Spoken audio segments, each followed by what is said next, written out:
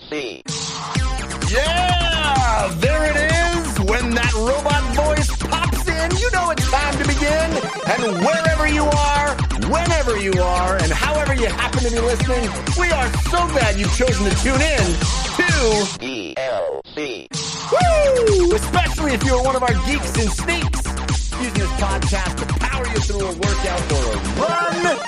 We're going to be with you in your ear holes for 90 plus minutes of gaming goodness because DLC is your downloadable commentary for the week, delivered the way we love it to be, and that is completely free thanks to our patrons at patreon.com/DLC pod. They bring the show to you, generously making sure the show continues to be. And in exchange, they get some cool stuff, including ad-free episodes, video versions of the show on demand, and a bonus program we call Paid DLC. It features the wonderful Lana Bashinsky alongside us talking about whatever happens to be going on during the week. It's a very free-form conversation. We love it. The patrons love it. So check it out over at patreon.com/DLC pod. But DLC, of course, the show all about games. And there are many forums, games played on desktops, laptops, and consoles. Also games that involve dice, luck, and cardboard. I'm your host, Jeff Cannata, that's spelled with 2 N's and 1 T. And I am joined, as always, by my friend /co-host /nemesis. The guy who's winding up summer, Mr. Christian Spicer. Hello, Christian. Rookie of the Year. I should just say, Rookie of the Year is a movie that is forever seared in my head. It is a movie with the guy, baseball player, little kid. He breaks his arm. Then he has this incredible fastball. And of course, he makes it to the major leagues because of it. There's nothing that says a dog can't play baseball. Wrong one. That's the wrong one. Wrong one. But same theme. And okay. There's a moment where this kid's arm is super tight, and he's at the doctor, and he's like, you hear it like go back, and then he hits the doctor in the face, and the doctor gets a bloody nose, and he goes, funky butt loving, and the kids go, did he just say funky butt loving? Anyway, all that to say, what? Winding up dog days of summer, makes me think of baseball. It's A to B. A to C makes me think of Rookie of the Year. A to D is then funky butt loving is now in your head, dear listener, just like it is mine. Well, I regret asking. You didn't. You actually didn't ask. You just said winding up summer. Yeah. I regret, I don't know, meeting you however many years ago. If you had a time machine and could change one thing. I now know what it would be. And it's now become clear. Hey, we're going to talk about video games. We're not going to talk about whatever that was. We got lots of gaming news, gaming games to talk about. Oh man, some great games. This is the year that just won't stop. It's unbelievable. The quality level, the median quality level of games just seems to be incredible in 2022. I can't even handle it. And yet everything is getting delayed. I don't even understand it. But we got a lot to get to. And we have, ladies and gentlemen, an awesome guest to do it with. You know, the DLC always stands for your downloadable Kannada and your downloadable Christian. But this week I am excited because DLC stands for developing lifelike characters, because we have principal animator at Riot Games, Skylar Surra, is joining us for the first time. Welcome to the show, Skylar. Hello, it's awesome to be here. I'm excited to talk about games. Yeah, we're excited to talk to you. The first thing I want to talk to you about is, what do you do? I am so fascinated by this. You are an animator on the research and development side at Riot. So you prototype animation in games that are just in the prototype stage, right? Is that right? Yeah, that's correct. I've been working in games for about, I guess, a little over 11 years, but the vast majority of that I've spent, as you said, building, prototypes for future games. So a lot of the stuff that I work on, nobody ever sees. I've been working on games at Riot in R&D for 6 or 7 years, and nothing I made has shipped to players in that time. Wow. When people think of game animation, they often think of what you see at the end in these like huge AAA games of very realistic characters like running around. A lot of the stuff that I'm doing is animating little capsules around that are representational of what the player is going to do in the future, but is just done really fast. So, I spent almost 2 years animating this little 4-joint character that looked kind of like, honestly, it looked like a chess piece, like an actual pawn. It was like a little rectangle with a head on top, and it just had like 4 joints, and it was moved around, and that was like our character in the game for almost 2 years, right? So it's kind of a weird space to work in, and a little bit of game, the game world that most players don't really end up ever seeing, except I guess in like kind of making of videos. But the other stuff I do is that's, kind of half my job is actually making animations. And the other half is I'm kind of a technical specialized animator. So I do a lot of the actual back end for animation in games. So, the state machines that run your characters in games that say, oh, when you run, do this, you can blend these 30 animations together to make it look all smooth in the end. I do a lot of the, that side of things as well. So on new projects, I'll be one of the first people on the project, and I'll often do like all the animation and all the animation setup and all the initial state machines for projects, so that they don't need to hire like an animator and an engineer and a tech artist and all these other people. I'm kind of like a jack of all trades, I guess. Wow. master of none. So. Can we hold on that back end part a little bit? Because I think when people think of animation, at least for me, I don't want to project, I guess, but for me, and I'm assuming other people too, you think of animation, I think people still have that image of like the Disney, onion paper or whatever, like hand drawing it, the flip book motif of things. And in games and 3D animation, or I guess computer-based animation, the stuff you're describing still very much part of animation, but isn't that, stick person moving through a corner end of a flip book. And I'm wondering if you could, generally kind of elaborate a little bit for the layperson, i.e. me, listening to kind of how those things come together to make, something moving on screen. Yeah, sure. It's most akin. I think a lot of people are probably more familiar with stop motion animation. You've seen things like Paranorman and the stuff that Leica Studio does, and they do lots of cool making of videos where you see like the metal armatures that are inside their puppets and they're kind of moving them. 3D animation actually is more akin to that than it is to 2D animation. We essentially make digital 3D puppets. So replace, that puppet with a piece of like 3D geometry, and then we still actually have an armature inside of them. We just call it the skeleton. It doesn't actually like look like a skeleton. There's not like rib cages and stuff. They're just a virtual representation of where all your joints and stuff are. And then, we open up those scenes as an animator, and we've got a puppet in T-pose with all these hundreds of little controls all over it. And just like you've seen in, the stop motion videos, it's grab this joint, bend the arm, grab this joint, bend the hand, grab all these little joints on the finger, go like that, right? And then thankfully, the big difference in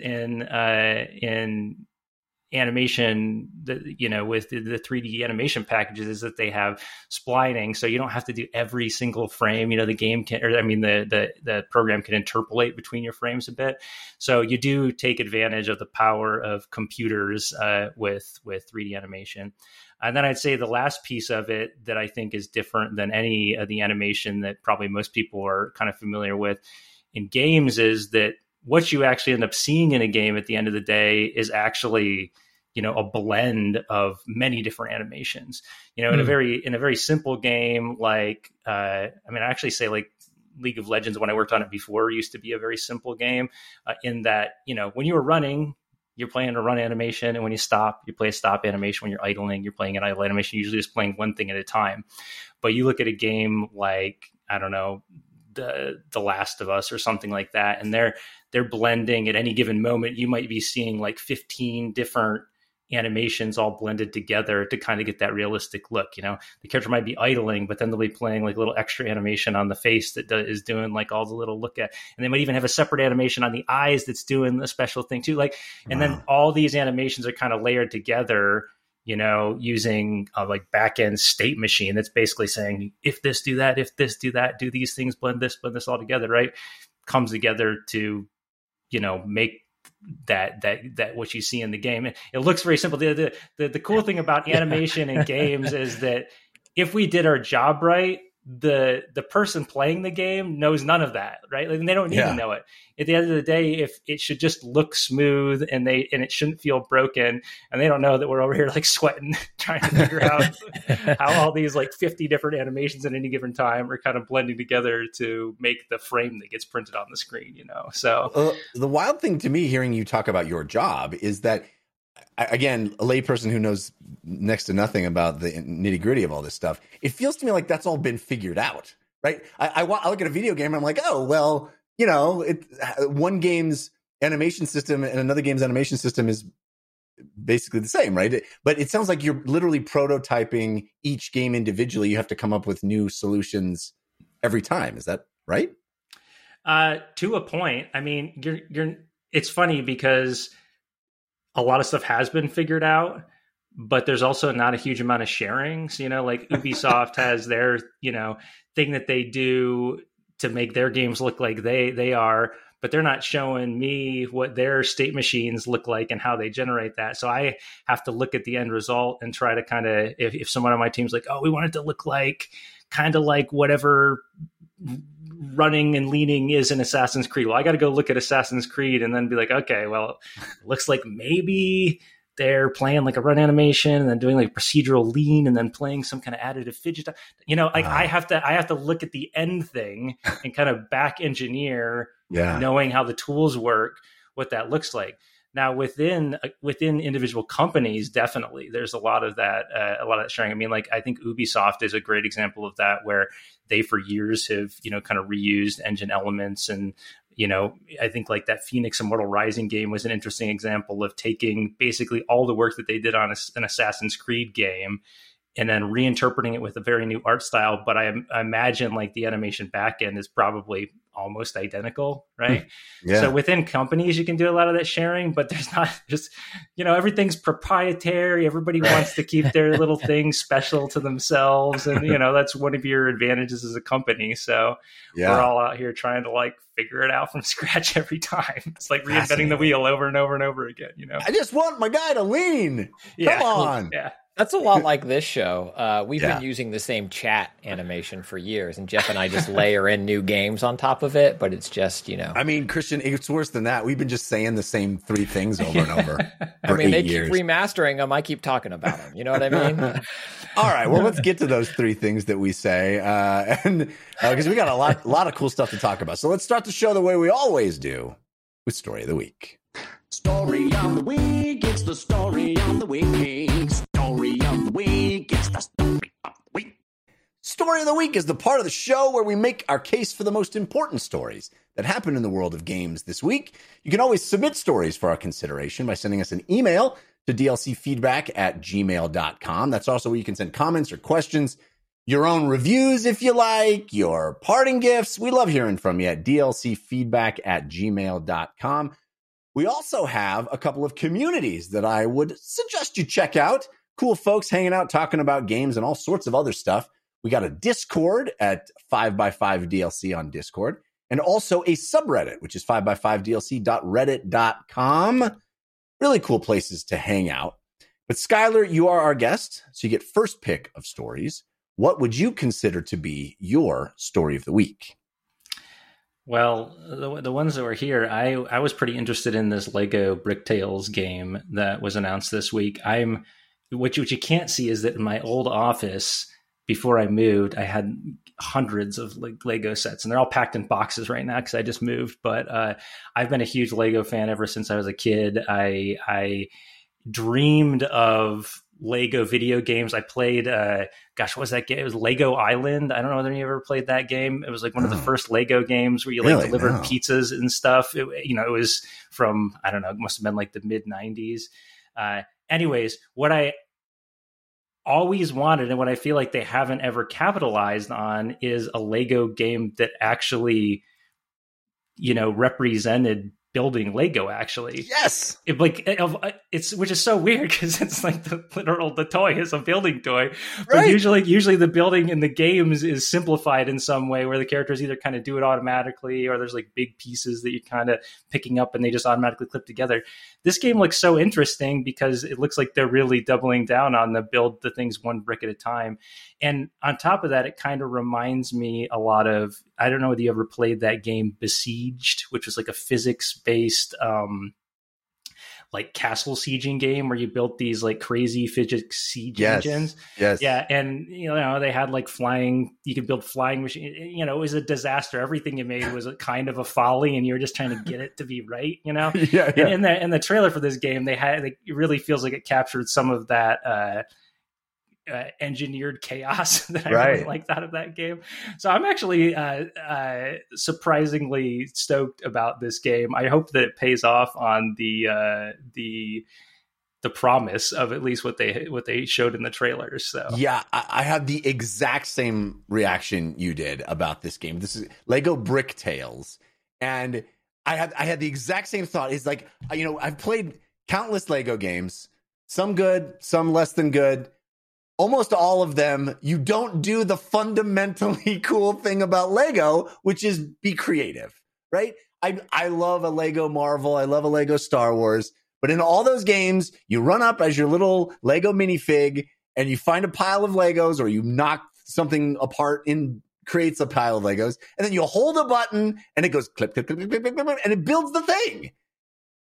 And it's like that fundamentally isn't the joy of Lego. Like it's cool that this new thing was built out of these component parts, but the creativity is what I go to Lego for. I'm telling you, 3 minutes before I started recording tonight, I was playing Lego with my son because he was like, Daddy, will you play Lego with me? We were sitting on the floor, and what did we do? We were just building whatever happened to strike our fancy in that moment. We were just putting stuff together, finding a form that was aesthetically pleasing to us in that moment, just making whatever. And I love that there's finally a video game version that, yes, is going to have, it looks to have a story, a campaign, these different little diorama island-like worlds that all have different, visual styles and stuff. And the way you solve puzzles is you have a number of bricks pieces, and you can put them together however you want, and some things will be successful and some things will be less than successful. It's like, that's amazing. And I love, like you were talking about, Skylar, there's in the trailer, it shows like this, you put the propeller on the wrong side and it, flies all wonky and weird and doesn't work great. And you didn't solve the puzzle. So you got to go back to the drawing board. It's just awesome. I hope that this takes off. I hope that this is the new style of Lego games, because that's what I want. I want a big, a challenge that I have to solve with my creativity.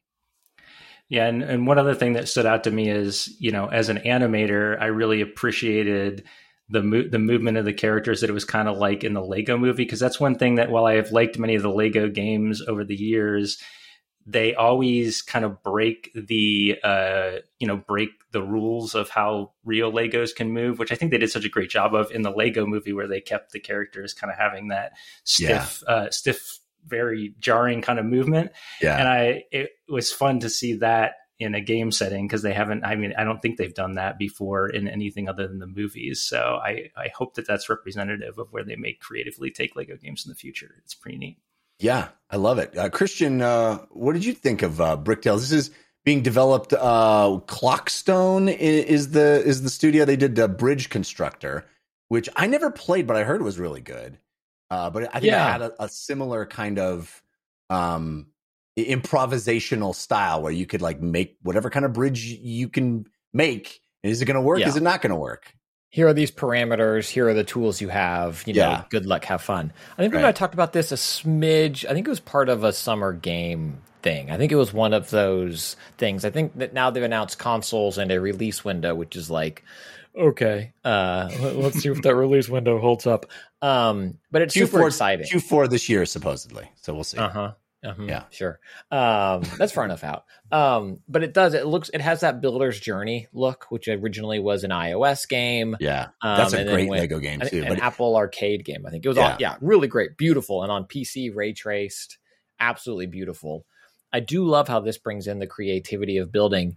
And what kind of still blows my mind, and I was Googling it to get the name right, Lego Worlds came out in 2017. I don't know if that's when it came out, or if it was kind of an alpha, but it was kind of the Lego take on Minecraft. It was this open world sandboxy building game. Wasn't that it was trying to be their version of Roblox, right? I think basically a little bit of both. I think it's like an open world sandbox where you could do some building and stuff like that, but it never clicked. Boom, did it. But I like the more contained approach of what Lego Bricktales seems to be selling. Of you have a clear objective, and these are the things you build to get there. Because I feel like playing it, I'll have the moments of like, they never expected me to make this.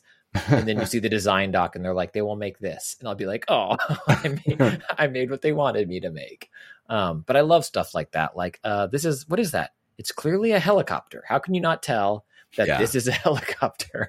Yeah. Ask my son what that is. Right. Daddy, it's obviously that's a house. Oh, it has wheels. Cool. No, cool. It's a house. Well, I remember I played a little bit of that Lego Worlds game because once again, when I saw it, I was excited by the promise of it. But in reality, I think you nailed it. It was almost too open-ended in that, you could go in and you could build anything, but it was like just building with Legos without any of the power of like a video game on top of it. You could build a helicopter, but if I recall, you couldn't like make it fly. I think you could maybe make vehicles and stuff if you put wheels on them. But I think part of the, interesting part of Legos is trying to have like, I don't know, whenever I sit down and play Legos with my kid, we're like, let's build a plane. Right. Yeah. And we start with a goal in mind. And I think that this game has a little bit more potential in that area of giving you a sort of starting point and a goal with your building. That Lego Worlds, if you're not a person who was kind of in that Minecraft mentality of like, I'm going to go in and figure it out and decide what I'm going to build. If you're not that kind of person, I don't think that game ever would have landed with you because it was just, there was no goal to it. It was just a giant world and you could build anything. Right. And that was kind of it. So.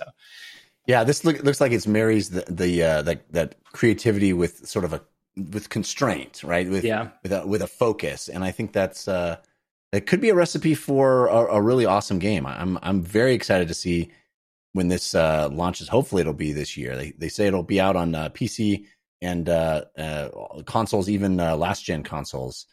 So it's being made for cross gen. This Lego Bricktales. Pretty excited about that one. Christian, what is your story of the week? There's a lot of good stuff, but I need to pick this as my story of the week because was it last week, 2 weeks ago? I forget. We had such a wonderful conversation about video games being adapted into movies. And one of my favorite conversations on this show of recent memory is talking about the Pac-Man movie and figuring out what that is going to be. This movie, I think we have an easier idea of knowing what it might be. And that is the rumors that the Sony IP cross media journey continues. We got the first look, Jeff, I won't describe it for you at all, but in an HBO sizzle, they showed the first scenes of The Last of Us adaptation coming next year. Uncharted is out on VOD and streaming everywhere now.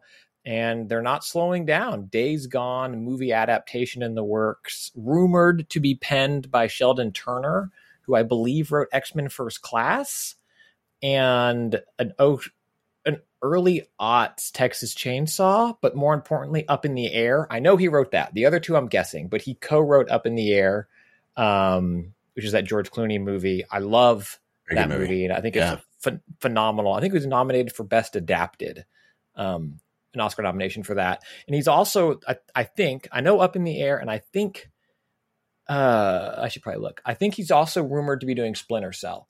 So that has me excited because he's written one of my favorite small movies in terms of Up in the Air, where it's just characters and, shows good characterization. Also genre with X-Men First Class, seems to have video game cred or weight if that Splinter Cell rumor sticks.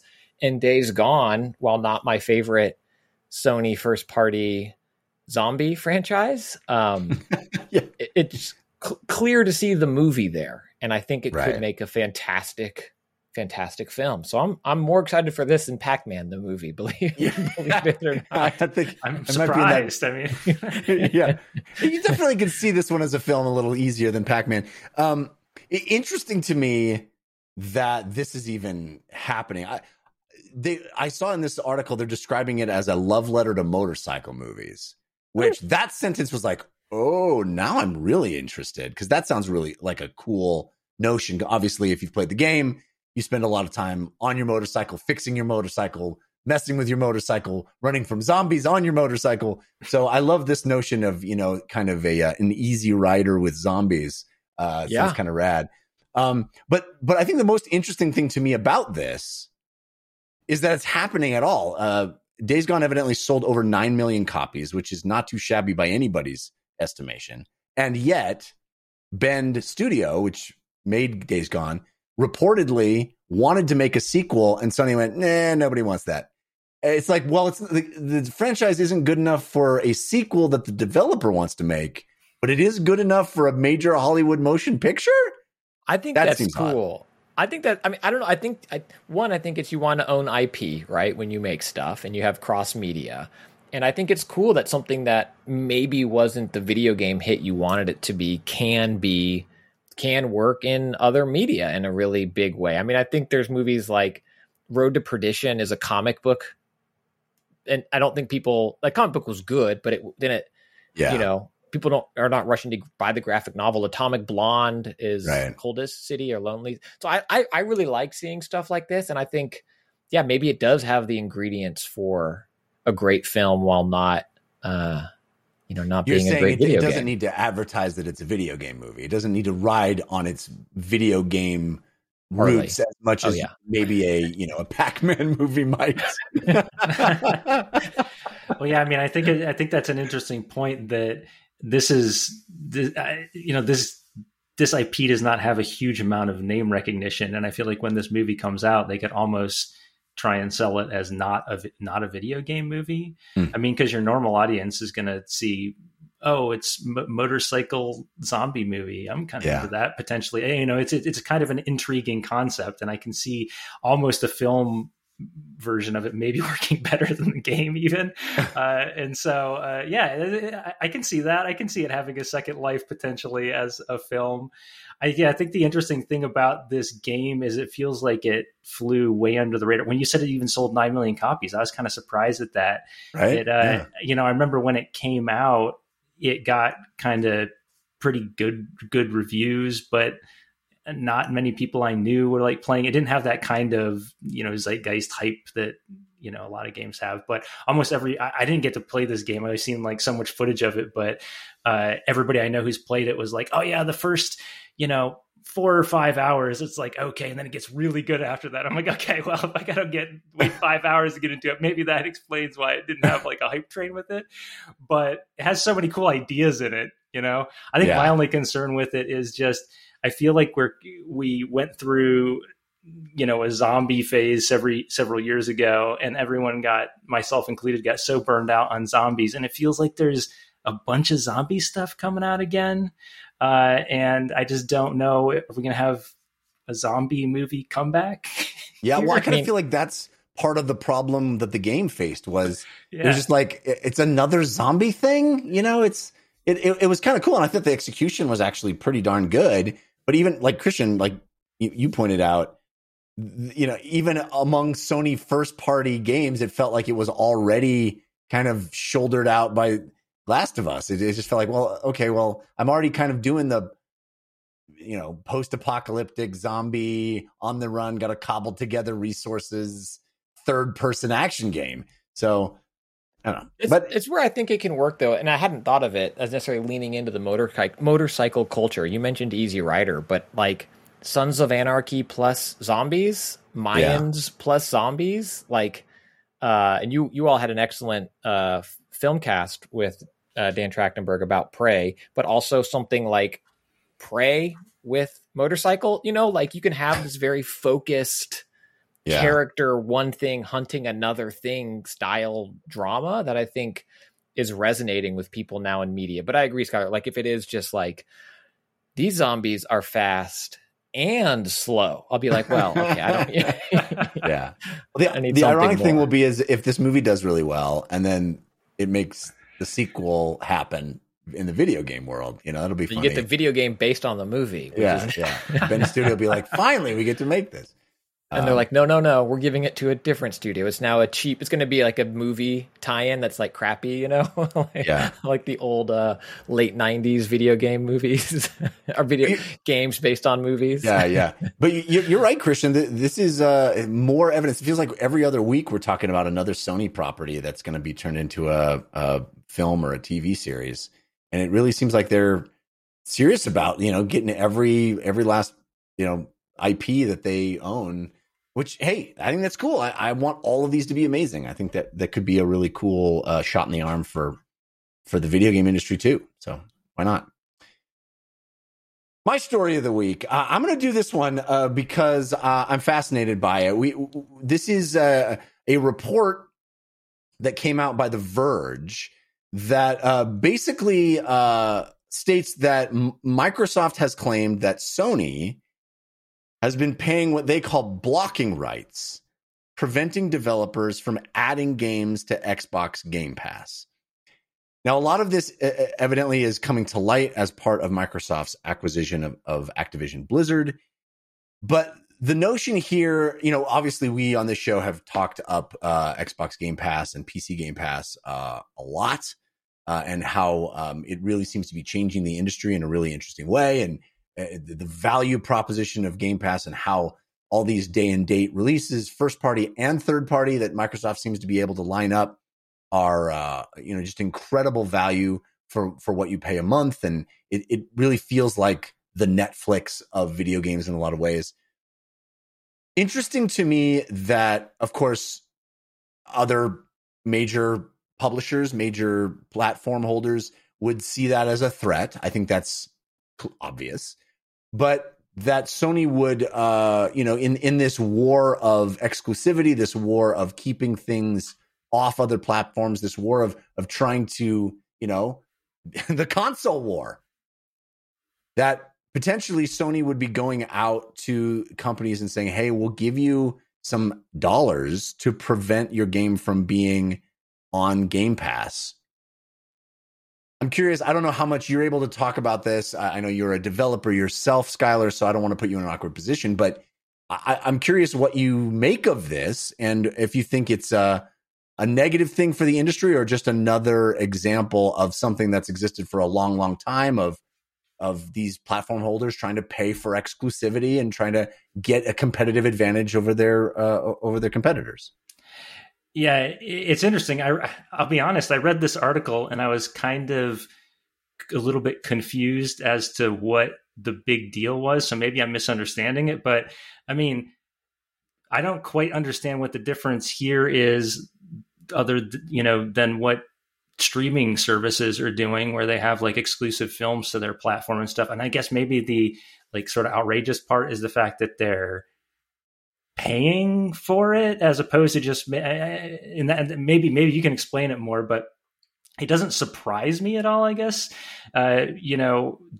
Particularly Sony and Microsoft have always been trying to get that like one leg up, and they've literally sold their consoles from day one on exclusive games. And I think the interesting thing now is that there isn't quite as much exclusivity as there used to be. So this seems like them trying to eke out some last remaining hope of having like some exclusivity to their consoles.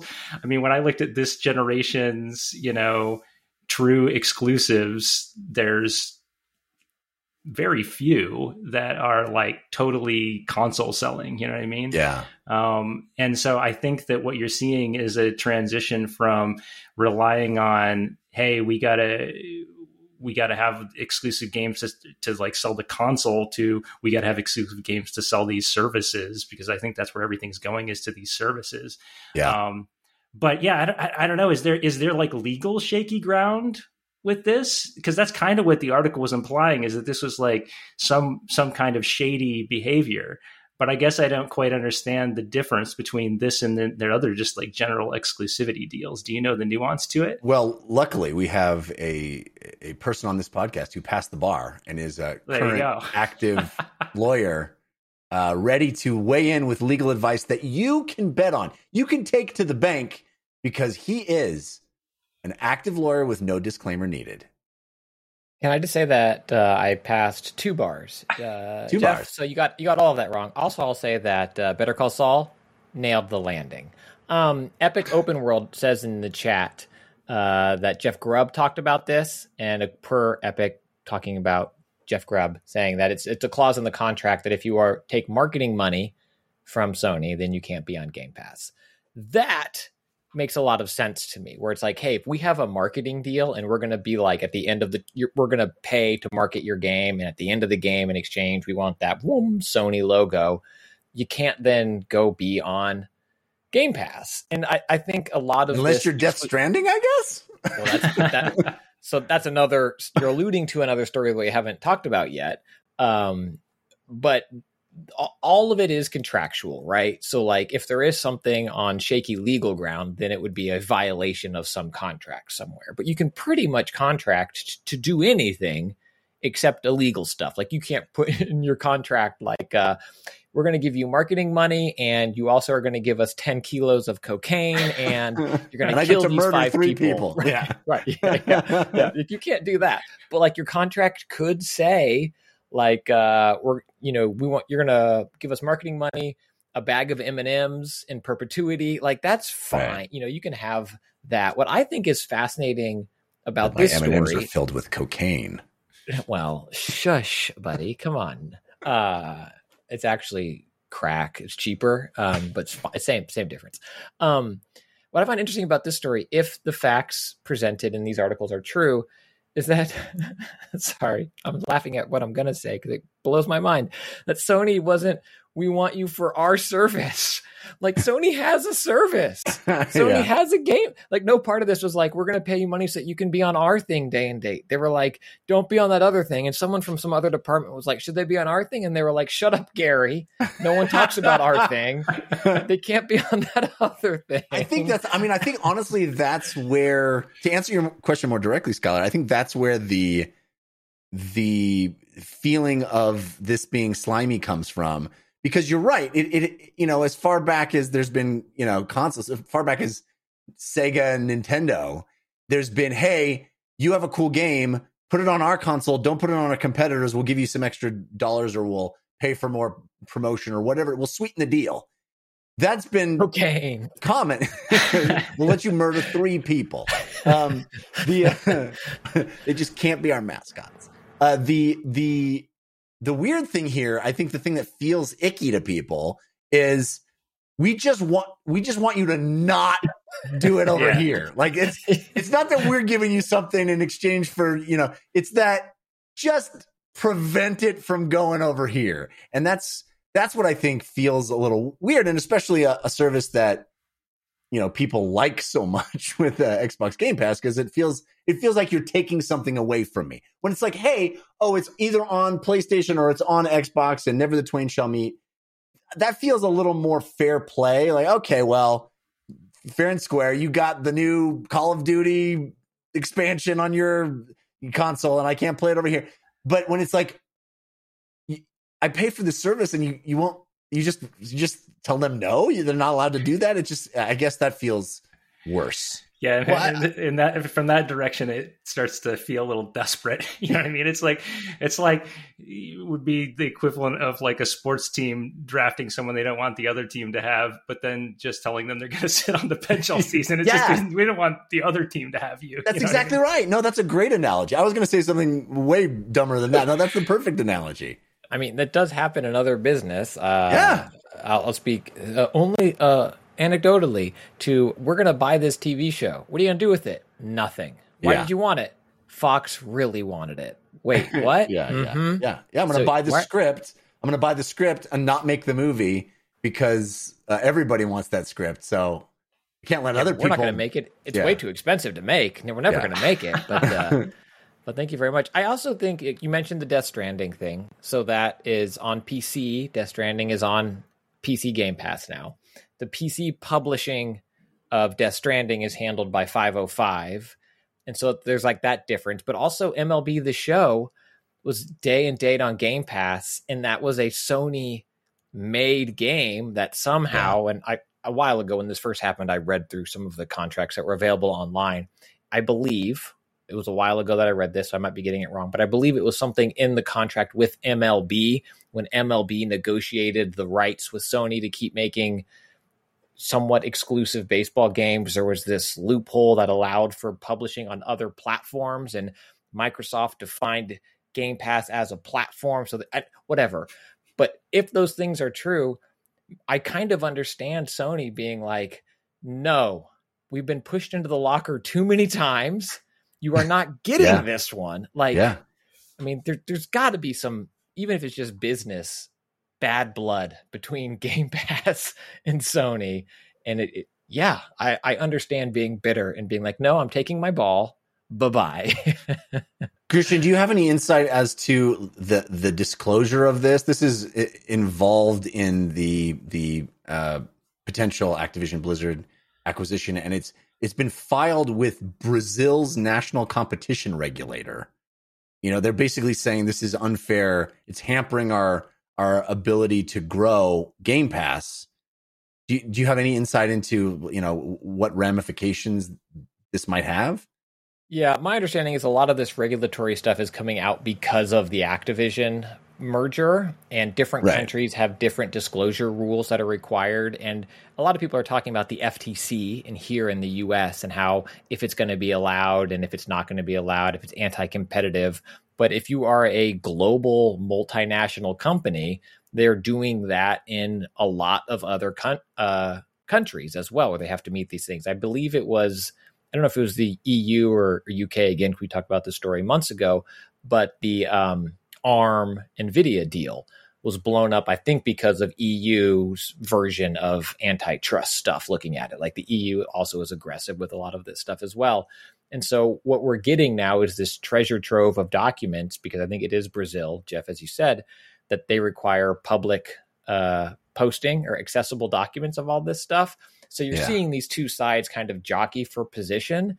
And I imagine there's probably, again, total speculation on my part, but like some truth to it. And then a lot of business posturing. Just from my experience when I did practice law, it's like, hey, we're going to object to these interrogatories. Do I know that we'll have to compel? Yeah. But screw those people. I'm going to object, and I'm going to make some poor associate over there write the request to compel, like just because, you know, or whatever tactic you have. So I feel like there's some of that going on. Do I think there'll be anything that, if I had to guess, no, like this isn't going to be the thing that brings anybody down. If I were the other side, and I think these documents might be there, I would literally point to Sony's thing and be like, you have the same thing. Like nothing's different here. It's just how we're delivering this content has changed. But I've been wrong once or twice before, like the game's not being delayed, you know, occasionally. I am not a lawyer, never have been a lawyer. But if I know anything about Brazilians, it's they don't want anything to cover it up. You know, you just said it's full exposure. Bikinis. You're talking about bikinis. What? No, why would I? That's terrible. That would be a. Yeah, you just have to see. You have to see everything, right? Mm-hmm. No. Yes. Okay. That was terrible. Let's move on. I have to talk about our sponsor, Squarespace. Squarespace. Oh my goodness. I love Squarespace. I've been using Squarespace for over almost 15 years now. JeffCanada.com was built on Squarespace. I recommend Squarespace to friends and family. I've been using Squarespace forever. They've been sponsors forever. But Squarespace now has something even better than when I started using it. Now it is a place, the one-stop, all-in-one platform for your brand, to build your brand, to grow your business online. You can stand out. You can stand out with a beautiful website. That has always been the case with Squarespace. So simple to create incredible-looking websites. you can engage with your audience, and you can sell anything, your products, the content you create, even your time. It's so simple now with the new Squarespace. Now they've got member areas. Squarespace makes it easy for you to create these member areas, monetize your content, expertise in a way that fits your brand. The member areas allow you to unlock a new revenue stream for your business and free up your time by selling access to gated content like videos, online courses, or newsletters. Plus, those same videos that you may want to sell, you can create right there in the suite of Squarespace tools. The Squarespace Video Studio app helps you make and share engaging videos to tell your story, grow your audience, and drive sales. And if you've got an online store or you want to sell anything, even if it's physical, if it's digital, if it's your time, anything you want to sell, Squarespace has the tools you need to start selling online very, very simply, very, very easily, and so quickly as well. It's all just drag and drop. It's so simple. Those Squarespace tools that I've been talking about for more than 15 years, they're still just as easy, just as intuitive. All what you see is what you get. Plus, you've got mobile optimized websites. You don't have to do anything to be optimized for mobile. It just handles it for you. That's the thing that's great about Squarespace is you don't need to be a programmer. You don't need to know any of the back-end stuff. You never have to patch anything or upgrade anything. All that stuff is handled for you. Plus, you've got blogging and commenting features. You can create a community on your Squarespace website with their fully integrated commenting system that supports threaded comments, replies, and likes. It's amazing. Check it out yourself. Don't take my word for it. Go to squarespace.com/Jeff sent me. You'll get a free trial. You don't even need to give them a credit card. Just completely free. And then when you're ready to launch, use our offer code, which is Jeff sent me, JEFFSENTME, all one word. You'll save 10% off your first purchase of a website or a domain. I use Squarespace to buy domains as well. Super cool front end for that. Very simple, very easy. And you can get 10% off using our promo code. Again, squarespace.com/Jeff sent me and the promo code Jeff sent me for 10% off. Ooh, what you playing this week? Tell us. Ooh, what you playing this week? Tell us on the playlist. It is time to talk about the games that we have been playing. And Skylar, you have been playing a game that I have been absolutely loving the last couple of weeks. And that is Cult of the Lamb. Yeah, I actually just bought this game yesterday, and I probably played it for 10 hours in the last 2 days. I understand why. It is addictive. It is. I mean, they have okay, so if you don't know about the game, I mean, obviously you're a little familiar with it. They married sort of roguelike dungeon crawling with Stardew Valley / Animal Crossing Village, all under the veneer of running a cult. And I thought going into this game that because it has a very charming art style, everything's very cute. You know, at the beginning you get killed and then go into the underworld and make a deal with a demon who sends you back and tells you to start a cult. But I still thought at that point it was going to be kind of the tame version of that. And then within the first, I get a couple cute little followers in my cult village, and I'm, feeding them and taking care of them lovingly. Yeah. And just about the time I get attached to them, this demon overlord who brought me back to life is like, listen, I put you here to not to make friends with them. It might be, you might think that it might be nice, but we got to milk these guys for all they're worth. That's basically what he tells you. And then he's like, you need to go sacrifice one of them. And that's all in the first, 15 or 20 minutes of the game. And so it framework wise has this great loop of you go out into these dungeons. It's kind of randomized roguelike content. So, if you've played Dead Cells or Binding of Isaac or Hades, that kind of side of it will be very familiar. You're just going to get dropped in with some weapons and you go as far as you can. And when you get out, the resources that you got from there, you use to build up your village and your call. But it becomes only maybe about 2 to 3 hours in does it become obvious that what you're really doing is just creating a farm where followers are the product, which is kind of messed up. Yes. You're like, you have all the things like starting value, you build them like nice houses, and you can upgrade them so they're like nicer for them so that they're happier. And you can build a farm, and you can, all these things, but really you're just like milking the villagers for every last drop they are. And the ultimate goal is to get as much out of them as you can before they grow old. And then right at the day they're going to die, you try to sacrifice them first so you get maximum spiritual energy out of them. So it's like, it's very, it's kind of messed up. I was sitting there, my wife was like, this game looks really cute. And I was like, yeah, this game's like super messed up.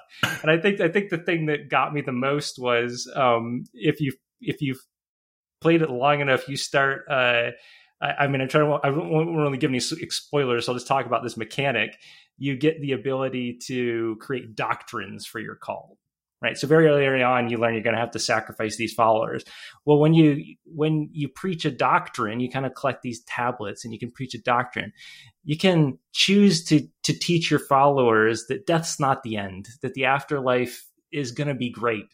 And so when you start sacrificing them, they start to really like that they're being sacrificed, and you get even more, and people aren't so sad that they got sacrificed. And so it really plays into a lot of the horrifying cult brainwashing techniques in a way that I did not expect going into it. It's super dark, and you're right. It belies that with the cutesy, it's like these anthropomorphized animals, and it's very Animal Crossing, And I was exactly the same way. When I started, I was like, I'm going to be the benevolent cult leader. I'm going to be like the nice guy cult leader. Yeah, sure. We're part of this demonic cult, but I'm going to treat everybody with respect. And then, you start realizing, oh, I got some really messed up stuff that I can do. And then the first time a follower's like, they're preaching against you and trying to subvert your will, I'm like, oh no. You throw them in the stockades and you're like punishing them and burning them at the stake. And there's like super dark stuff. I unlocked the ability to marry my followers. It's like, you can marry as many of them as you want, but they might get jealous of each other. It's like, oh dude, this game it pulls no punches when it comes to simulating the dark cult idea.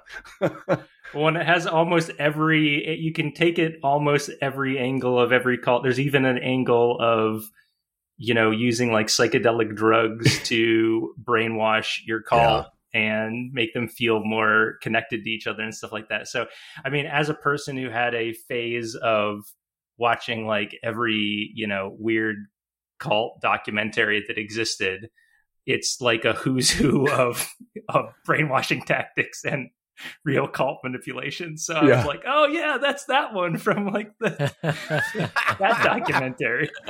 But also super fun game. Yeah. Right? I mean, I think the roguelike stuff is really, really well done. I think the combat is very satisfying. It ramps up, it gets crazy difficult and just kinetic and wild when you get to the third or fourth area. And the weapons are cool and they ramp up and get interesting and neat. And the sort of magical abilities you have, which is your sort of secondary attack, those are cool. It handles that sort of Hades style room to room roguelike combat very well. And also does the city planner, city builder thing well, in that I always have way more things that I want to do than I can do in a given day. There's, it's Sim City. It's whatever one of those games you want to talk about, where it's like I got a million things I need to do. Everybody's demanding things of me, and I have a ticking clock, and all of that stuff is very satisfying. So I think it doesn't really short shrift either half of the game, in my opinion.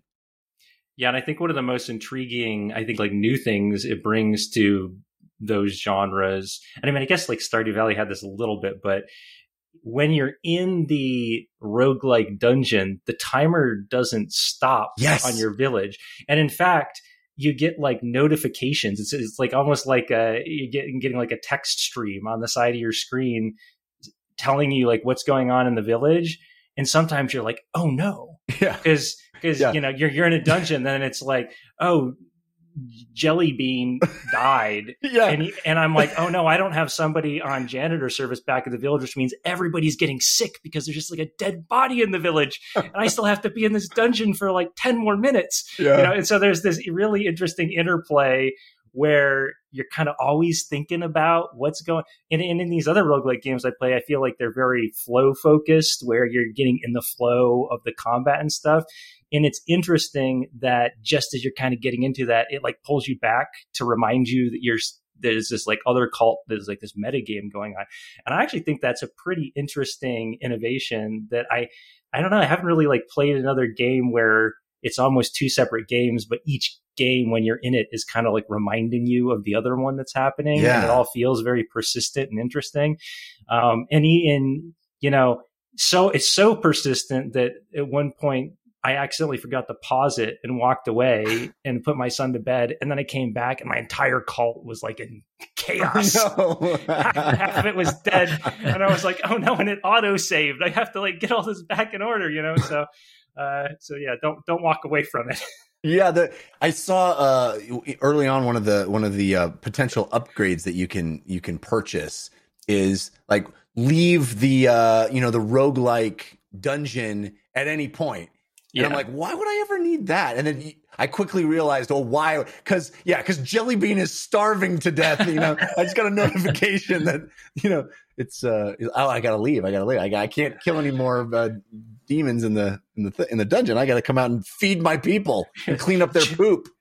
Yeah, I gotta get Jellybean to a ripe old age. I can't let him starve now. I'm gonna squeeze every last bit of devotion from them. So is the moral of this game cults? Pretty dope to be the leader, or hey, cults are bad? Like, where does that? What I said last week, I think the moral of this game is a cult leader's work is never done. That's my takeaway. I mean, it's not until it's like, depending on the cult, until it's all done. There's one point when it's done, but I'm curious, and we didn't talk about it last week, and I think I'll talk about this later potentially, but I'm curious how. What the roguelike roles are, and I haven't played it. This is one that's like sounds very interesting, but doesn't seem like it's a for me style game. That rogue type stuff is just in the dungeon, like, or you're not getting new roles when you come back to your village, where it's like, oh, now this because this died, this next person has this other thing or something like that. Does that make sense? Is it just that dungeon clearing, and then the village is kind of, I guess, Skylar, persistent in a way? Well, they overlap in cool ways. Like you get stuff in you can get resources that will help your village. You know, you can find stone and wood and all the stuff that you might need to build things in your village in the dungeon as well. So sometimes the best way forward for a village that's in need is to like go into the dungeon and kill stuff. Yeah, and there is like a direct interplay too, where you know. Like a good example is one of the more interesting random elements you get in the dungeons is there's basically a tarot card scheme thing. You come into some of these rooms and this guy and he'll lay out 3 tarot cards or 2 tarot cards and you get to pick one, right? But through then all the external stuff you're doing in the village, you can either earn new tarot cards that go into your like rolls in the dungeon that could appear. You can buy them from vendors that are in like the nearby places you can travel to. You can even do rituals in your village that then affect what will happen to you in the run. They'll give you like bonus things or stuff like that. And so there is this interplay where they both sort of have a pretty significant impact on the other one. And I actually think that, like I said, that's I think the interesting innovation of the game is I've played a lot of like Stardew Valley, Animal Crossing-y type games, and they're all great in their little contained bubble. And I played a lot of like roguelike games, and they're awesome in their little bubble. But marrying those two is a very interesting concept. And I always like roguelike games in general. I just like almost like buy a game if it's a roguelike, basically. But I'm most interested in roguelikeifying like other genres. So this one was pretty intriguing to me. So yeah. No, it sounds like we're very similar in that regard. Again, that's Cult of the Lamb, and it sounds like Skylar and I both give it a hearty thumbs up with a content warning. It's pretty dark. But again, when I heard about this game originally, it kind of didn't interest me. I was like, I don't know if I want to run a cult. That sounds pretty, but it's fun, and it's just sort of cheeky enough that all that dark stuff it plays in a almost a tongue-in-cheek way, or so over the top that it doesn't really feel as dark as something like a what is that, Frost? What was that game? The game about keeping Gloom. The Frost. Yeah, I'm gonna look it up. Oh, what is it called? I have it in my Steam library. But it was the RTS about keeping people warm. Frostpunk. Yeah, thank you. Which that game felt dark and like just dark. It's just like, oh, I guess I'm gonna eat people to keep my my city running. Yeah. Anyway, Frostpunk. Thank you. What else is on your playlist, Skylar? The other game that I put on here was Root Digital. So I'm a big board game nerd. I have a huge collection of board games, and Root has always been one of my favorites in the past few years. And this game's actually been out for a while, but they keep updating it with new content. So Root, it's I think it's made by I want to say Dire Wolf, I think is the studio that made it. Based here in Colorado. Yeah, one of the best digital board game adaptations I've ever played. They like really captured the spirit of the game and the art of the game. And actually, I kind of prefer it to playing the actual game, because the actual game, if you played it, is difficult to set up. The rules are a little bit hard to reference, because if you played it, the factions are all asymmetrical, so you kind of have to be able to like pass around this rule book and read what everyone can do. And one of the coolest things in it is it has all the rules for all the factions just available to you all the time in a quick menu. You can just like open them up and look at them while other people are taking turns. So if you see someone else doing something, you can just be like, oh wait, what are the birds doing? And you can quick click and see their like quick reference sheet right there. And you can look at what they're doing. It also has like a running recap that shows what everybody's doing. You can like scroll back there. Very, very cool. And they also has asymmetrical play, so you can join it with your friends and start a game and play it over weeks, or you can sit down and play it all together live. And also crossplay on like everything, so you can play it on your tablet with people on PC. And anyways, if you've ever played Root and liked it, I would highly recommend the digital version of Root. It's just really stellar. They did such a good job with it. And I don't play many digital board games, but that's one that I've like come back to and played with several groups, because it's just such a great adaptation of it. Awesome. That's great. I have not checked out the digital version of Root. I have thought about buying it many times on Steam, but I have not done it. That's phenomenal. Is it available on iPad as well? I love playing digital board games. Oh, yeah. Nice. And I would actually say iPad is maybe the best experience. I have a big like iPad Pro, the 13, and it's really good to play on that. Yeah. Awesome. So that is the digital version of Root, and that is what is on Skylar's playlist. Christian, you and I have both been playing a new game that just came out. I've been playing it almost exclusively on my Steam Deck. I feel like this is a Steam Deck choice. Just perfect for Steam Deck. And it is Cursed to Golf. What do you think of it? Yeah, I've been playing on my old Steam Deck, also known as a Nintendo Switch. I'm playing on Switch. Oh, you got it on Switch? Oh. Which I don't know the last game. I got a code for Cursed to Golf. And I don't know the last time I really played a lot of a game on my Switch. I'm trying to think of like Pokemon was this year. There's a lot of that. I'm trying to think what else. Something else was probably this year too. But like since having my Steam Deck, it feels weird to be like Kirby, right? Kirby. Oh yeah, Kirby. Yes, Kirby's fantastic. It's funny too because my oldest daughter saw my Steam Deck recently. I've been playing still a lot of Elden Ring on it, and she just goes, "Oh, cool! I didn't know you had an old prototype Switch. Is that valuable?" The big clunky one before they shrunk it down to the This size. Yeah. And he's like, oh no, that's a different thing. And she's like, but it's old, right? And I'm like, no. She's like, looks it. And then like, gives me this like, I'm almost a teenager, like whatever. And like, saunters away from me. And I was like, no, burn. But back to Cursed to Golf. That's what you want though. You want her not to want to play with it. That's true. Yeah. It stinks. Yeah. It's a prototype. It's real buggy. You don't like it. Yeah. Go back to your Switch Lite, child. You'd be like, I can play. I'd be like, yeah, fine. Cursed to Golf on Switch plays great on Switch. I think sometimes you need to add that caveat to Switch games now. But it is a pixel art, adorable art direction, just really phenomenal. I think in terms of the graphic art direction and style and the animation, everything is full of character and a really cool. I'm going to say cutesy, and I don't mean that derogatory, but just like vibrant, playful, and maybe like Cult of the Lamb, where like you are a golfer who has died and are suffering through a hellish purgatory golf course where you're trying to escape to save your life.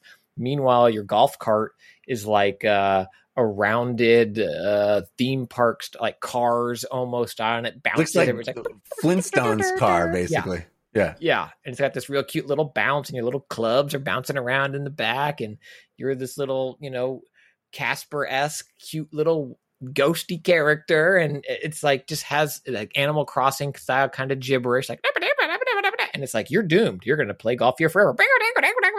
And I'm like, this is a treat. And it is a 2D side-scrolling golf game, which I think is an interesting take on golf. I love Mario Golf Advanced. I think is my favorite. I've played all the Mario Golfs. Golf Story is fantastic. And Cursed to Golf takes a different approach where it is this 2D side-scrolling screen where you can zoom out and kind of move around and preview the whole course. But when you are playing, you can't. You oftentimes, if you're using your driver, Jeff, we texted about this, but you can't see where it's going to land. You can preview over there, but you can't look at that farther away area while you're aiming. So there's always this little bit of like, okay, I want to go there. I need to go up a little bit.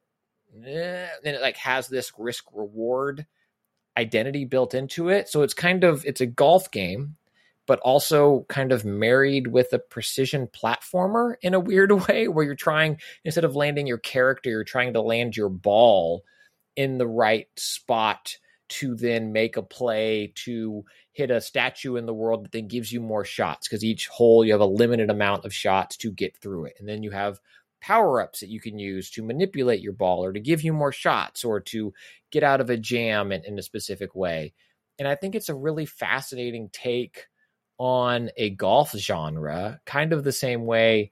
Oh gosh, I just flew out of my head. The pinball game that was like a platformer, but you did it in I had the same comparison. Yes. What was it? Skylar, you tried to say it. Yoku's Island Express. Yes. Yeah. Okay. Yes. And then I said like ukulele, but that's not his. Yoku's Island. Yoku's Island Express. Literally made it work. Yes, it's that or whatever. We're close enough to the title. You should know what it is now. But like kind of like that. And I love everything about Cursed to Golf except the thing, Jeff, that maybe you might like the most about it, or Skylar, the thing that will make you go buy it if you haven't. It's a rogue type. There's a rogue type thrown on top of it. And when you die, you go back to the beginning and the courses are randomized and your power-ups are randomized. And you got to slog through it again. And man, I've been close to getting out of hell or purgatory in it.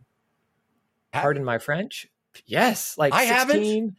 Oh, really? Dude. Okay. I have played a lot of this game and I like so much of it. It is so much fun to play.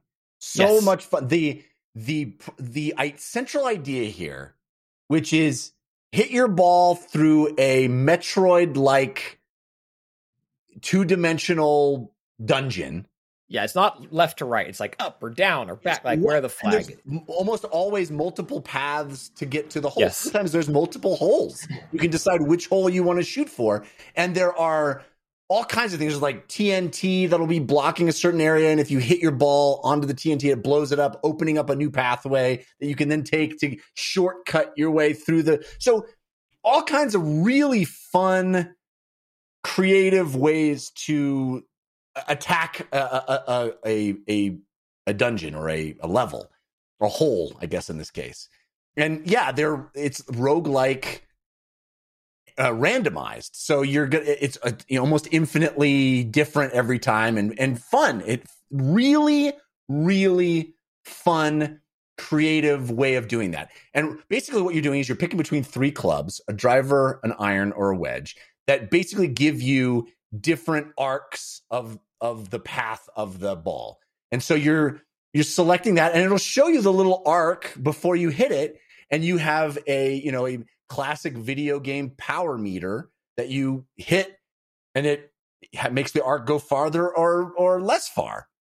And you can sort of see it when you do the power meter first, and then it shows you the arc, and you can sort of go, oh, well, that good? No, I'm going to try that again. You can back out of it and keep trying and do that, which is, I love how forgiving that is. And again, major nitpick that sometimes where I want to hit my ball is on my screen and I can judge it using that arc. Other times it's off my screen and I'm just shooting blind. There's a hazard over there, and where you kind of need to land it. And if you're not going to use a power up that lets you land it mid-flight, then it's, what are you going to, and that's the thing. I think that's intentional because you have a power up that's like a practice shot or like a tracer basically. And like you get things that alleviates that, but it still, in my opinion, doesn't feel good to use that power up. Right. It is frustrating. That is frustrating where it's like, sometimes I can line my shot up perfectly and it feels really good. And other times I just can't. And there's no really, it's just, well, sometimes you can and sometimes you can't. So that doesn't feel great. But that's a minor nitpick. The other thing that's cool is you can put spin on the ball while it's in flight. So you can have a shot land past the hole and then spin it back toward the hole or use it in really, I think, clever, interesting, improvisational ways to try to figure out a way to compensate for overhitting or whatever. And you can I think maybe even triple. It's like you can spin every time. Like you can force spin, and then while it's spinning, bounce it again and back spin, and it's more than the traditional golf spin. But again, really oftentimes you are shooting the ball into an unknown area, an area where you don't really have much foreknowledge of where it's going to land. So you don't know what spin to put on it quite yet until it bounces. So again, that's like, it's awesome, but it's also a little too frustrating sometimes because like, oh, if I'd known, like the camera doesn't go fast enough with the ball, or it's not showing you enough of the course to be able to make those decisions as effectively as I'd like. Like when you hit the ball, it should just zoom out and show you where you're going. Again, those are minor nits. My big qualm, and the reason why, as much as I really think this game is clever and awesome, and I kind of have been compelled to keep playing it and keep playing it and keep playing it. Ultimately, I think I'm on the fence or on the over the line of I don't like this game. And it is because of the roguelike layer, which I'm in your camp, Skylar. I love a roguelike. I love a roguelite even more. I will play a game if it's got that stuff almost blind, just knowing it's a roguelike. I'll give it a shot. I tend to love that stuff. This game uses the roguelike or the roguelite trappings, but completely botches the entire reason for including them, which is some sort of incremental progress run to run. What happens way too often for me, maybe I'm just bad at it, which is entirely possible, because Christian, it sounds like you've gotten much closer to finishing an 18-hole thing. I'm like not even remotely close. Well, I think finish your thought and then I'll speak to that. Go ahead. The thing that is so frustrating is how quickly and absolutely your run can be ruined for the most minor mistake. Like, for example, I'm doing my my power meter and I go up to a certain level of power, and so it puts the arc of my shot, and the arc is this this oscillating motion that shows you the range, and so when you push the A button, it'll stop at a certain area, and that's the shot that you do. And it's moving, and most of the time I'm able to time that oscillation correctly, but once in a while I will miss and it'll hit the edge of something and knock it crazy where I don't want it to go. And while there are sometimes power-ups that let me mitigate that mistake, far too often that just completely ruins my run. Now that I have not enough shots to actually make it anywhere useful, and I'm completely screwed. Like, irrevocably screwed. I have no options for something that was just like, oh, I mishit the A button slightly too soon or slightly too late. Now my whole run is gone. And which would be okay if that was a catastrophic failure, but I had some tools at my disposal to remedy it. But your money doesn't carry over between runs. So any money that you're accruing, which you do after every successful hole, you get money. And you can spend that money in the shop on upgrades, but you can only get to the shop. You can't get to the shop anytime you want. You can only get to the shop if it's on the path of your little roguelike road. So your money's just gone if you mess up, if you just didn't happen to spend it at the shop or you didn't get to a shop in time to spend it. It doesn't carry over to the next run. Your cards, your little power-up cards will carry over, but most of the time, it's random what card I get. And sometimes the cards that I happen to have in my hand are completely useless for the predicament I just got myself into. You know, there'll be great cards like the Mulligan, which lets you just do a do-over. But sometimes I have a whole hand of cards of just stuff that just isn't going to help right now. Or you do a practice shot and it's perfect, and then you do the real shot and you miss it by half a second, and you're just like, oh! No, the practice shot card should let you just push a button and say, that's my real shot. That's what I wanted. Yeah. Yeah. Did it. I did it. No one was looking. I did it. It's really interesting. I mean, it's funny because I bought this game at the same time as Call of the Lamb, and then I just got sucked into Call of the Lamb, and I haven't played this yet. But sorry, it's interesting that they don't have what to me is the core thing that makes roguelike games tend to work, which is the ability through doing runs to get true recovery or catch-up mechanics. And also the other thing tends to be more fine control over the randomization of the elements I'm getting, right? And those two things combined tend to allow you to go from complete chaos to like controlled chaos, right? Yes. And if that little balance is off, the game just doesn't work, right? And then the other interesting thing that you guys are talking about, which I find kind of strange, is I played a lot of golf games over the year. I mean, I remember way back in the day on my Mac in the early 90s, like one of the first games I played was like some early 3D putt-putt golf game. And I was like, oh man, I've never played golf. I think I wouldn't play actual golf once in my life, but I played lots of golf video games. Yeah. And it's interesting that most golf video games, I feel like, are about having pretty finite control over what you're going to do, and even to the point of having almost perfect information, but then your best laid plans become chaos because of the environmental elements or whatever. So it's interesting that it sounds like what you're saying is that you don't even have that much precise control over where or how you're hitting the ball, but that's like a pretty big part of the challenge of the game, which seems almost contrary to a lot of previous golf games where, I mean, there's a lot of golf games that have the power meter, which is random, but generally your aiming is perfect and you can usually like see the whole course, and it's strange to kind of take out those elements in a golf game. Yeah. It's like you have the control and you have the information, you just don't have them at the same time. Which is what makes it imperfect. That's exactly right. You know that it's over there, but then you go back to your place and you can nudge the camera a little bit. But then you can't, if you're doing a drive, for instance, you can't see exactly where it's going to be. And so then you zoom back out and like, okay, it's there. And then you kind of approximate the arc in your head. And I do think it was an intentional design decision, but I don't think it all. Sometimes you can. Sometimes you can. Right. Like, it's weird that when it is all on my screen and you have this ability to like nudge the camera over slightly.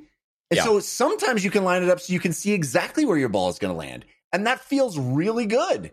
And so it goes, well, I also agree with you, Christian, that I think it's a design decision, but it's a baffling one because it feels good when I can see it. And so to let me have that sometimes and to take it away other times doesn't make any sense. It just feels bad the other times, you know? And there's honestly a lot of weird decisions to me in the game. Like, just the fact that, like, I mean, this is a stupid nitpick, but it kind of is, it's part and parcel with the whole thing where it's like, I don't understand. Like you have this vertical roadmap, you know, like Slay the Spire style, or there's a lot of roguelites that do the roadmap where there's branching paths. A couple of forks. Yeah. You can go the risky way or you can go the other way. You can kind of choose, there's a shop over here or there's just another hole over here. And it's vertical on the side of the screen. And on the left-hand side of the screen, you have your cart. And you're deciding which way you want to go on the right-hand side of the screen of this vertical pathway, but you have to push left and right for your cart to drive there. I want to push up because I'm looking up the course of where I want to go, but it's just like, how did you not? Wow. Again, stupid nitpicky thing, but I feel like it's part and parcel to the whole experience of the game where it's like, it's so close to being a home run or a hole in one. Hole in one. Yeah, there you go. On. Thank you. Yeah, come on. Yeah. And it just doesn't do everything that you want it to do. It's so frustrating to me that I mean, it's literally like rage quit inducing where I'm doing really good on a run and literally one tiny mistake will destroy it all. And there's nothing I can do to mitigate it. I'm literally like, oh, okay, I have 3 more shots left. I literally can't get to there's no way for me to get to a statue to get more shots or to get to the hole in that time. It's because I tried to do this risky way of going this other cool shortcut way and it just didn't work. I just missed one shot and now I'm completely screwed and my entire progress is gone and it feels bad. I don't understand it. Yeah, I really like this game, and I love this. I love the soundtrack. I love the art. Soundtrack's I love the great. presentation. And I love the characters, and I feel like for me, these nits that I share many of with you, like again, yes, this would have been a touchdown with a 2-point conversion that was good, like a 3-point shot from half court if they nailed all these things. Like, I think if they nailed all of them, it would honestly be in my favorite of the year contender, like in that bracket of like 15 games that somehow I have to whittle down to 5 when we talk about it at the end of the year. And I think as is, because of those nits, it's more likely to fall in my other 5. Like, hey, check this out. Because it does so many things well, and I think it's a new developer, but be aware of these things. But I think more people should kind of pay attention to it. I just wish, as a type of gamer that I am, that it had 48 holes instead of 18 that are kind of getting randomized. Because the first hole is always kind of going to be the first hole, like a lot of rogue type games are, right? Like that up to the first boss in Hades, a game I've never heard of, it's always fairly similar in how you get there, but randomized a little bit, right? And this is similar. You're never going to go to their first hole and it's like surprise boss battle and you're like, oh no, it's not that. Right. But I wish that they just explored creativity in developing new interesting courses as I progressed my way through Golf Purgatory. I'd find that more satisfying than this, where like the boss battles are tough in my opinion. And like I'll have this satisfying run and then something will happen, as you mentioned, where it's like, ugh, but 4, and then it's like 2 hours, not consecutive the way I'm playing because sleep mode, thank you. But like 2 hours of playtime is washed away because of a dumb mistake, or I didn't buy. I should have bought this card power up instead of that card, and I don't have those learnings to carry me forward. Yeah, and so I mean, literally, the game would have a massive improvement if you could just visit the store at the push of a button. If you were just like, oh my gosh, I have $700 and I'm in this crazy situation. If I could just pop to the store, buy the card that I need right now, that alone would be like, oh, at least there is an avenue of dealing with the problem that I put myself in. But sometimes you just put yourself in a problem. I'm like, oh, I'm going to try for this other path through the level because it looks really cool to try to that path. And I just get myself into a situation where, well, there goes that entire run, and I got nothing out of it. It's very frustrating. How long are the runs in this game? I mean, it's 18 holes. Start to finish. I think if you do a full run, it'll probably be 3 hours. That would be my guess. And so you can go. Okay, so it's a 3 hour loop that you can just fail out of and have to start. Well, that's brutal. I mean, when you think about the other, I haven't done it yet, but speculating. That's compare that to any other game in that kind of like start over genre. Yeah, most of them have a loop of like 20 to 30 minutes. You know what I mean? And it's like the carry it with you loop that this doesn't have in the same way. We're like, I've had, again, never heard of it, but very long runs in Hades that end on not finishing that game. But then you come back to like the knuckle crack moment of like, well, game on, you know? And I've yet to have that experience. Like, there's you come out with or this new power resources up or whatever that you can apply to the next run. Yeah. Yeah. Anyway, I compared it a lot to Cult of the Lamb as I was playing, because Cult of the Lamb is as far from that as possible. Cult of the Lamb feels like every single thing I'm doing gets me something for the future.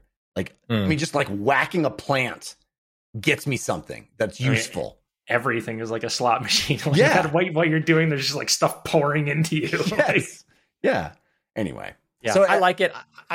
To me, I feel like Curse to Golf might be like Dead Cells for me, where Dead Cells, when it first came out, I loved, but it was too hard or I was too bad. And so I could never beat it. And then I think they've made several like easier patches, but when the first easy patch came out, I beat it. And I was like, one of my favorite games of all time. And I think if Curse to Golf gets that support, and like whether it lets you go to the store at any time or, you know, something happens that makes it a little easier, I will be like, everybody, you slept on this game in 2022.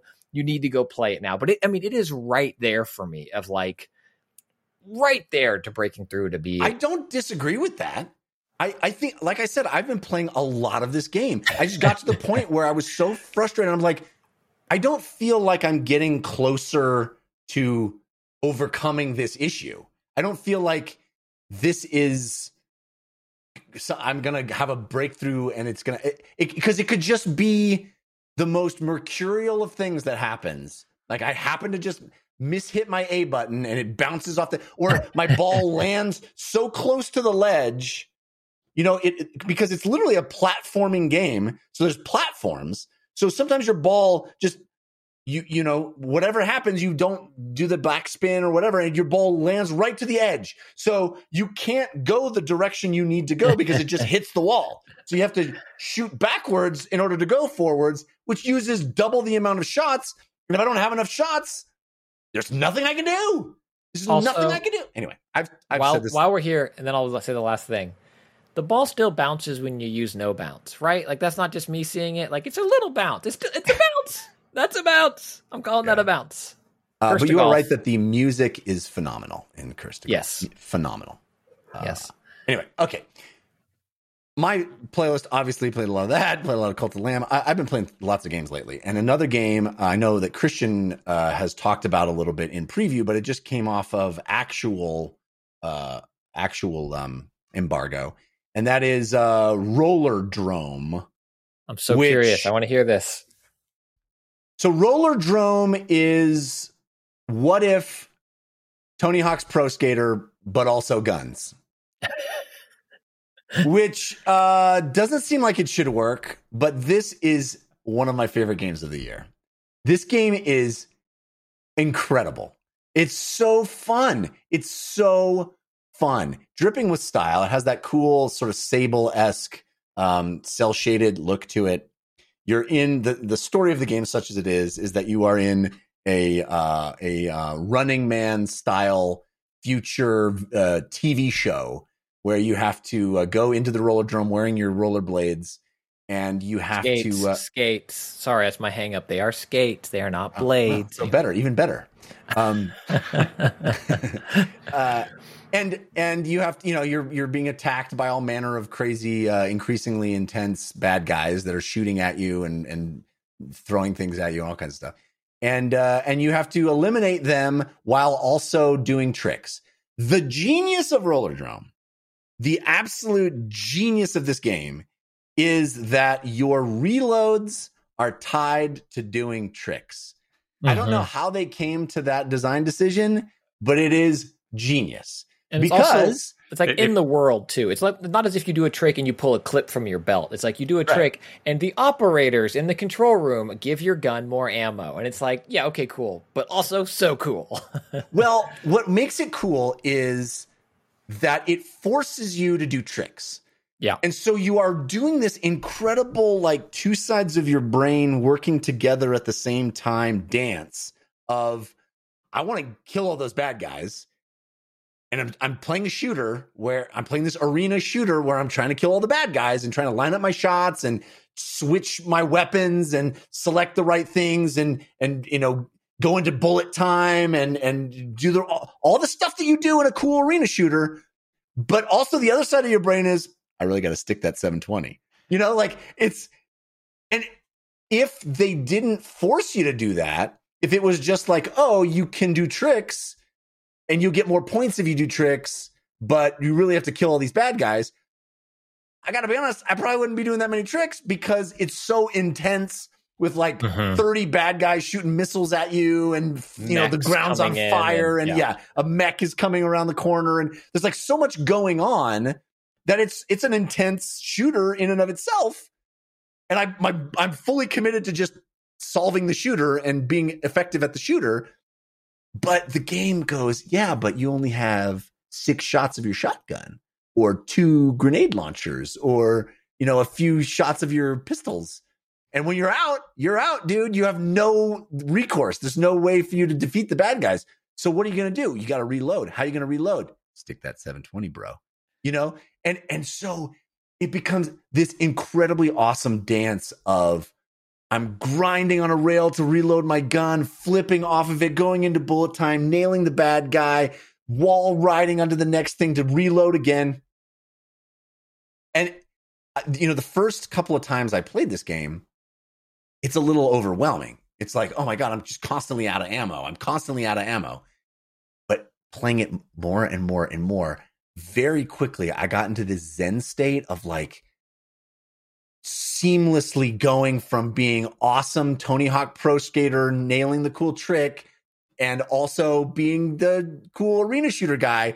And it is sublime. That synergy, when you're in that flow state of linking tricks together, maintaining your combo multiplier like you would in a Tony Hawk Pro Skater, and also taking out the missiles that are coming right after you and the bad guy that just materialized in the environment and the dude who's about to pull up his shield. It's like, it's awesome. Awesome. And I've never really played anything quite like it. It's another, like we were talking about with Cult of the Lamb, Skylar, of this cool meshing together of very disparate styles. This somehow is better than the sum of its parts also. And so I do have a nitpick though, Christian. Well, before we get to the nitpick, I want to point out a few other positives. Yes, please. Again, absolute banger soundtrack that is perfect for the game and encourages that flow state and sells the era or vibe of the game really, really well. And I talked about this a lot when I had the preview. And then I think Khalif talked about it again, but I talked about it before I left for my trip. And then if you're not a patron, it's bonus audio and you should listen to it because I say a lot of things that I love about this game. But I will say it here for everyone. Rollerdrome, in my opinion, is one of the finest examples of bullet time shooting of any game I've ever played. It is right up there with Max Payne 3, which I think is probably the pinnacle of that genre of bullet time shooting. And what Rollerdrome does with it when you are literally doing a backflip, 1080 mute grab over somebody in bullet time and you take out 2 rocket launchers and then land behind somebody and headshot them is one of the over the spine, transition of a half pipe is one of the best left trigger, right trigger, whatever you want to call it, shooty shoots of any video game I've ever played. Exquisite. I agree. It is super sublime. It just is a game that feels good. Everything feels right, feels good. And I think another genius design decision that they made, that's sort of in contrast to stuff like, that I was criticizing with Curse to Golf, where these little design decisions can can kind of ruin something that was going so well. Here, this tiny design decision can really make it take flight and be even better. The fact that you can never fall, right? You can not land a trick, but you never wipe out. The only fall is out of the arena. You can fall. That was my nit. A little annoying. It's frustrating how easy it is to go out of the arena. But basically what happens is you immediately teleport back into the arena and you lose some health. But that can be damaging because you're getting pummeled in this game, or at least I am. Tiny nit about just the fact that you can go out of the arena, or there's even arenas that have like gaps that you can fall into or whatever. But I love the fact that even if you try to do a backflip at the last possible second and it's going to be impossible to land that backflip, it's like, you're still skating. It doesn't penalize you for that stuff because you have bigger fish to fry in this game. There's more going on. It doesn't care about wipeouts. Like, that's beneath this game. And I think that's really cool. My actual nit about this game, and you may disagree vehemently about it, is that the measure of whether you can progress in the game isn't that you completed the levels or successfully defeated the bad guys. It's how many challenges have you done? And the challenges are cool. They're like unique, interesting little achievements that you have to do. Do a specific trick over a specific area on this specific level, or kill 3 dudes by this specific way, or the kind of challenges you get in a lot of games, or even Tony Hawk Pro Skater kind of challenges. Collect things in, go up the thing and collect the little symbol that's hanging in the air like you do in Tony Hawk. I love that being optional bonus ways to get a higher score or whatever. But tying that to the progression to new levels bums me out. Because it basically forces you to go back and replay things. And it's fun. I'm having fun replaying those levels. Those levels are awesome. But I don't like that being the measure of your progress to the next level. Yeah, co-signed. This is a Roll7 game, and I'm a huge fan of theirs. They are Ollie Ollie World and Not a Hero, which are both some of my very favorite in that genre. And I think this is them tackling and absolutely knocking out of the park a new, different genre of video game. And in that preview, I talked about that was my biggest nit that I could, talk about even then, was the idea that level progression was tied to doing these would otherwise maybe be achievements, or as you mentioned, bonuses. And the reason it bums me out as much as it did is that I feel like Ollie Ollie World perfected it, where levels were easy. I mean, it's a challenging game. You have to get in that flow state. But Ollie Ollie World, I think, perfected that, made it easy enough to just progress the level and the stories. And then all those challenges were there to go back and do and see the side takes and other versions of the level. And, that platform moves and I can get that. And that's so cool. And Rollerdrome feels like it forgot those lessons that are in Ollie Ollie World. And there's nothing more frustrating than getting through a level by the skin of your teeth and taking out, like, riding on this giant mech or, whatever it ends up being as this game pushes further and further through the rounds. And then realizing you don't have enough points to go on to the next level. It's not a good feeling to have to go back, even if some of those challenges are very cool to do. The fact that it kneecaps progression is frustrating. Yeah. Well, I'm glad you agree. I thought you were going to really disagree with me on that, but. Well, clearly you didn't listen to the preview. I try not to listen to you at any chance I can get. I avoid it every opportunity.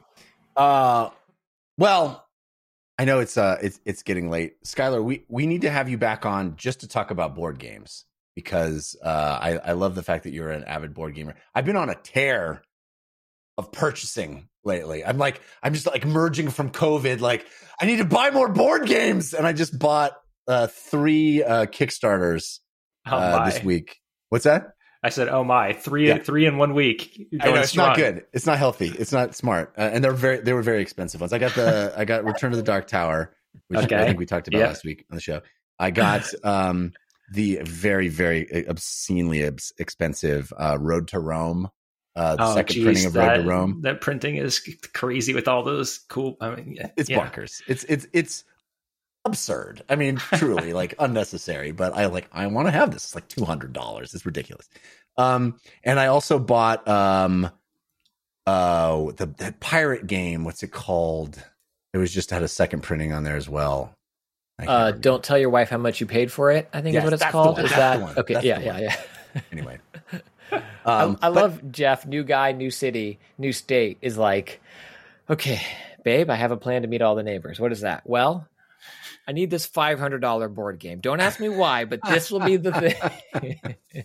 Yeah, no, it's pathetic that I'm like, I don't even have anybody to play with. Oh, Dead Reckoning. Dead Reckoning is the name of the pirate game. That's what happens when your wife finds out how much the board game was. I ended up at the bottom of the sea. Anyway, well, we will wrap up the show now, but Skylar, we'll have to twist your arm and get you to come back again just so we can geek out on designer board games. Because, I would love to. Wonderful. All right, well, that's going to do it for this episode of DLC. We do have parting gifts coming up, so stick around for those. But Skylar, Surra, thank you so much for being here. It was awesome chatting with you. Thanks so much for having me. Look forward to coming back and talking about board games. Yeah, right on. Tell folks in the meantime where they can keep up with you and all the things that you do online. Yeah, sadly, I don't have a huge online presence, but you can find me on Instagram at Skylar Surra. You can find me. And if you want to hear more about animation and the cool stuff that we're doing at Riot, you can go follow the Rats Twitter. And I suck at social media. I don't even know what our Twitter is. Search for Rat Animators, I believe is what it is. Yeah. We have our own Discord server and stuff too. We do cool streams about game animation specifically. And it's just a fun time. So come check us out there if you want to know more about game animation. And then lastly, I also have a bunch of animation game educational content that you can go find on YouTube by searching my name and Agora Studios. So if you're interested in learning about game animation, it's all free. You can learn about animating games and putting it into Unreal. It's pretty cool stuff. Wow. So that's it. That's me. That's really, really cool. Christian, a couple of days ago, my son goes, Daddy, can you hire someone to teach me how to code? I was like, what? Amazing. So I gotta figure that out. Because the back half of that sentence was, because you don't know how to mod Mario, Daddy. That's right. He wants to mod Mario. That's his whole life's goal, is to do Mario mods. Do it myself now. I mean, he tells me, oh my God, he tells me all the mods he wants to do for Bowser's Fury and for Mario Odyssey. Yeah. And they're all just, okay, Dad, here's the mod I want to do in Bowser's Fury. Bowser, but naked. Okay, Dad, here's the mod I want to do for Mario Odyssey. It's Mario, but he's naked. He basically already got that. I mean, he's already running around in his underwear for half the game. It's true. Yeah, it's true. Mario, already naked. No, he has all these ideas of like adding different enemies and different power-ups and all that. Dad, I want to do a power-up where you're a penguin, but you shoot fireballs. Fire penguin. I'm like, that's all right, dude. That's awesome. You should check out there on the Switch. There's an amazing little game. I believe it's called Game Garage. Garage Workshop or Game Garage Studio. It is super cool. And if your kid is interested in coding, it is like, it like has all these great tutorials that teach you how to make a little platformer game, and then they show you how to like expand on it. And there's all these different genres. My son has ate it up. Game Builder Garage. Yeah, it's really, really good. And my son is like obsessed with it. So purchasing, it's $26 on Amazon right now. $26. I'm buying it right now. To be dad of the year. That's an easy Builder Garage. Incredible. It uses the same kind of visuals and format as the Nintendo Labo stuff. I think it might even have been like the same group that made it. It's all these like node-based, just like blocks that you click together, but very intuitive, very cool, very like cute cartoony characters to teach you all how to use it and stuff. And I will say, as a game developer, it's like real. I mean, it's basically like node-based programming, which is what you do in Unreal now these days. So killer. Well, I'm glad I brought this up. I'm buying it. Yeah, there you go. His birthday is in 2 weeks, so this is going to be a birthday present. Christian, what about you? What do you got going on this week? Well, from now on, Jeff is going to go to our guest. And where can people find you on the internet? And what tip can you give me to make me a better dad? Yeah, how can I be a better dad, please? I do a newsletter. You can subscribe for free at tinyletter.com/Christian Spicer. It's usually 1 or 2 a month, where I do longer form, conversational style writing about video games. I can confirm I have The Last of Us Part 1. And that review embargo is public as well. I don't know off the top of my head because I'm not looking at my embargo list. But seeing not about that, but it made me think about it, was seeing that HBO clip. I think this next newsletter and what we talked about with Days Gone, I think this next thing that I'm working on, I don't know if it'll make it out of drafts into final and send, but is video game adaptations and what we want them to be. Because I think that's the fascinating part of the question to me. Isn't what they are, or if they're any good, or what the best one is, but I think it's what fans want them to be, and whether or not that's an unfair burden. Because I think the gaming space is different than even the comic book adaptation to film. And it's fascinating to me. So that's what I'm tinkering with, whether it sees the light of day, or it might be like one of Skylar's animations, that no one ever gets to see. I don't know, but I'm working on it, Jeff. I'm working on it. All right. Well, I hope I get a chance to see that. You can follow me on Twitter. I'm at Jeff Canada, which is spelled with 2 N's and 1 T. You can always email us here, dlcfeedback@gmail.com. We love hearing from you. Also, I have other shows. You can listen to me talk about movies and TV shows on The Filmcast, which you can find anywhere you get podcasts. And I do a comedy science show called We Have Concerns. You can find that at wehaveconcerns.com, which is back up. Our website was down for some unknown reason, and now it's back. So wehaveconcerns.com, you can find there. Also, I talk about sports on the fan-controlled football show, or fan-controlled sports now, sports and entertainment, because they're doing hoops next. You can find that on anywhere you get podcasts as well, fan-controlled show. And or you can go twitch.tv/FCF. All right, let's wrap the show up now with our parting gifts. Nope. Of course, why would it? That's the Cult of the Lamb jingle right there. That's what that is. Why would it be Night of All Nights? Why would it work? There we go. Hey, give us a suggestion of what to do this week. Give us a parting gift. This is your parting gift. Did that sound right to you? Yep, I thought perfect. Didn't sound right to me. Skylar, do you have a suggestion to help people get through their week? Listen, I just bought a house and I've been doing a lot of home renovations, and it made me think of a show that I'm now revisiting. It's a British, I guess, reality show called Grand Designs, which is maybe the best home building show ever. It's just a bunch of people making terrible follies and building houses in horrible places under crazy circumstances. But the houses tend to be amazing and very architecturally interesting.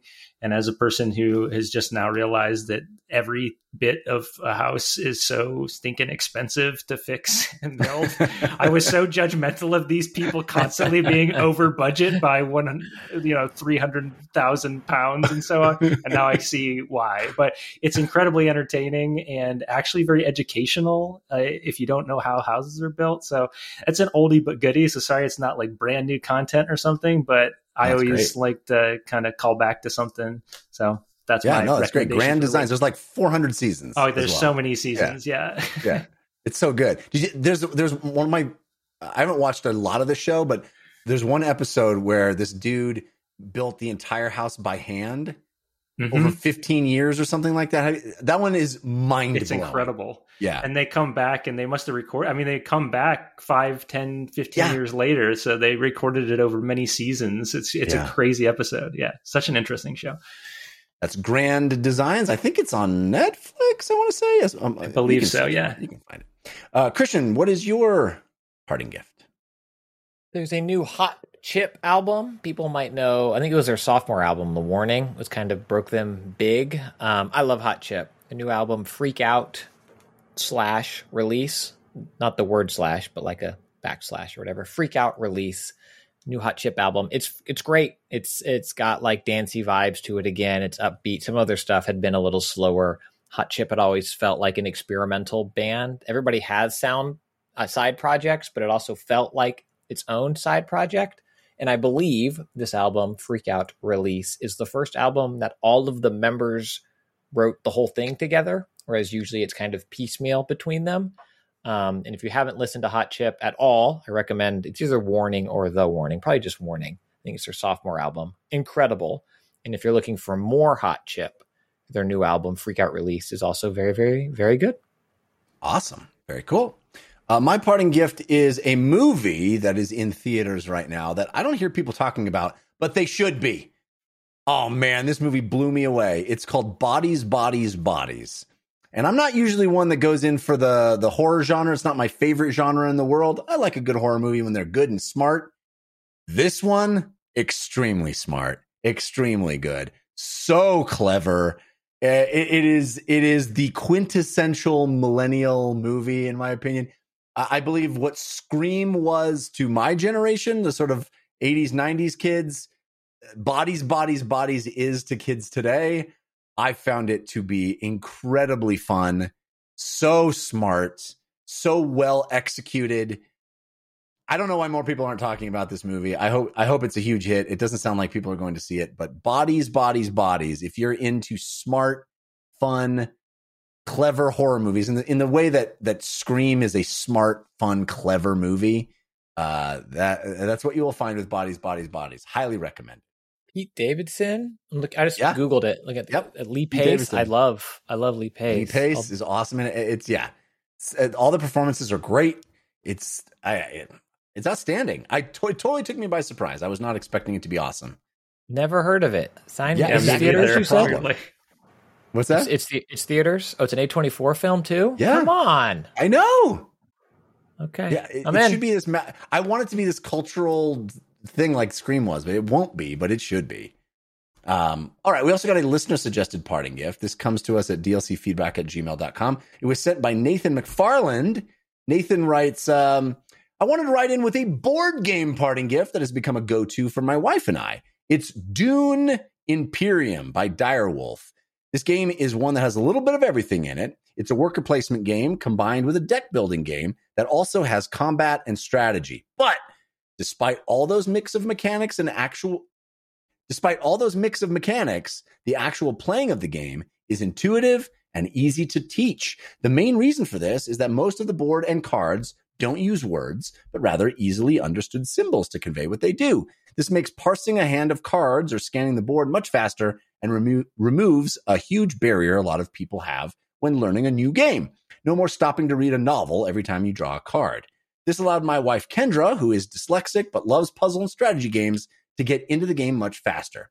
Even with the straightforward design of the cards and board, the potential strategy is very deep. The aesthetic of Dune also is very well implemented in the game and makes great use of the movie license and art. On top of all this, it has a 2-player mode that is very robust. In fact, it is so good that my wife and I played it together every night for almost a week. It really is a fantastic board game, and I would recommend it very highly. Thanks from a longtime fan, Nathan. Thanks, Nathan. Very cool. So again, that's Dune Imperium. I have not played this one, but I've heard very good things about it. It sounds like Nathan recommends it highly. All right. Yeah, have you played it? Oh, no, I was just going to say another Direwolf adaptation. They're like crushing the board game adaptations. Yeah.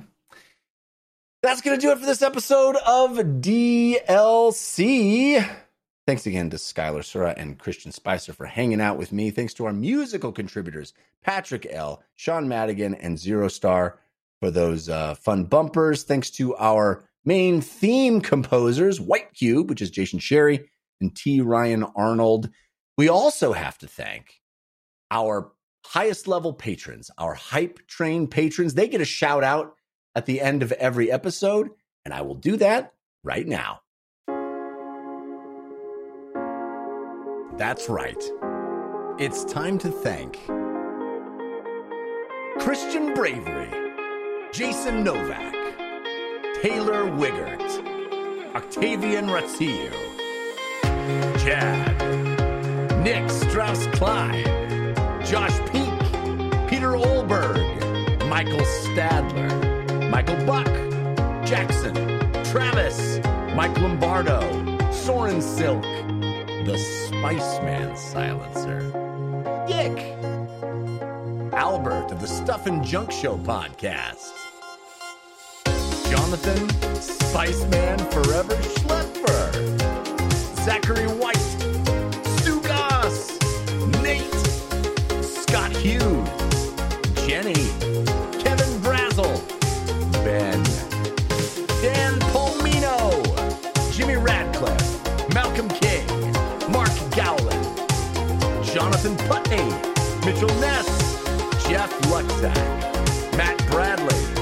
Will with 1L Harris, Chris Zacharias, Victor Valenzuela, Jonathan Talbert, Cheesy Bob, Adam Denby, Scooby Diesel, Hank Patton, Rob Rickman, Sasan, Dan Flanagan, Riley Knox, Kyle Starr, Anthony Gulas, Michael S., Andy Joyce, Matt Valdez, Relentless Rex, Curtis from Louisville, John Sisko, comedian Aaron Trahan, David Epp, and Shoryuken.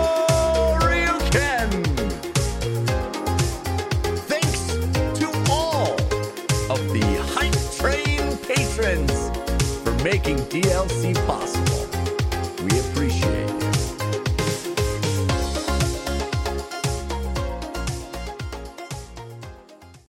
All right, that's going to do it for this episode. Thanks again for listening. We'll see you next week. Until then, think about what you put out into the world. Make it a better place.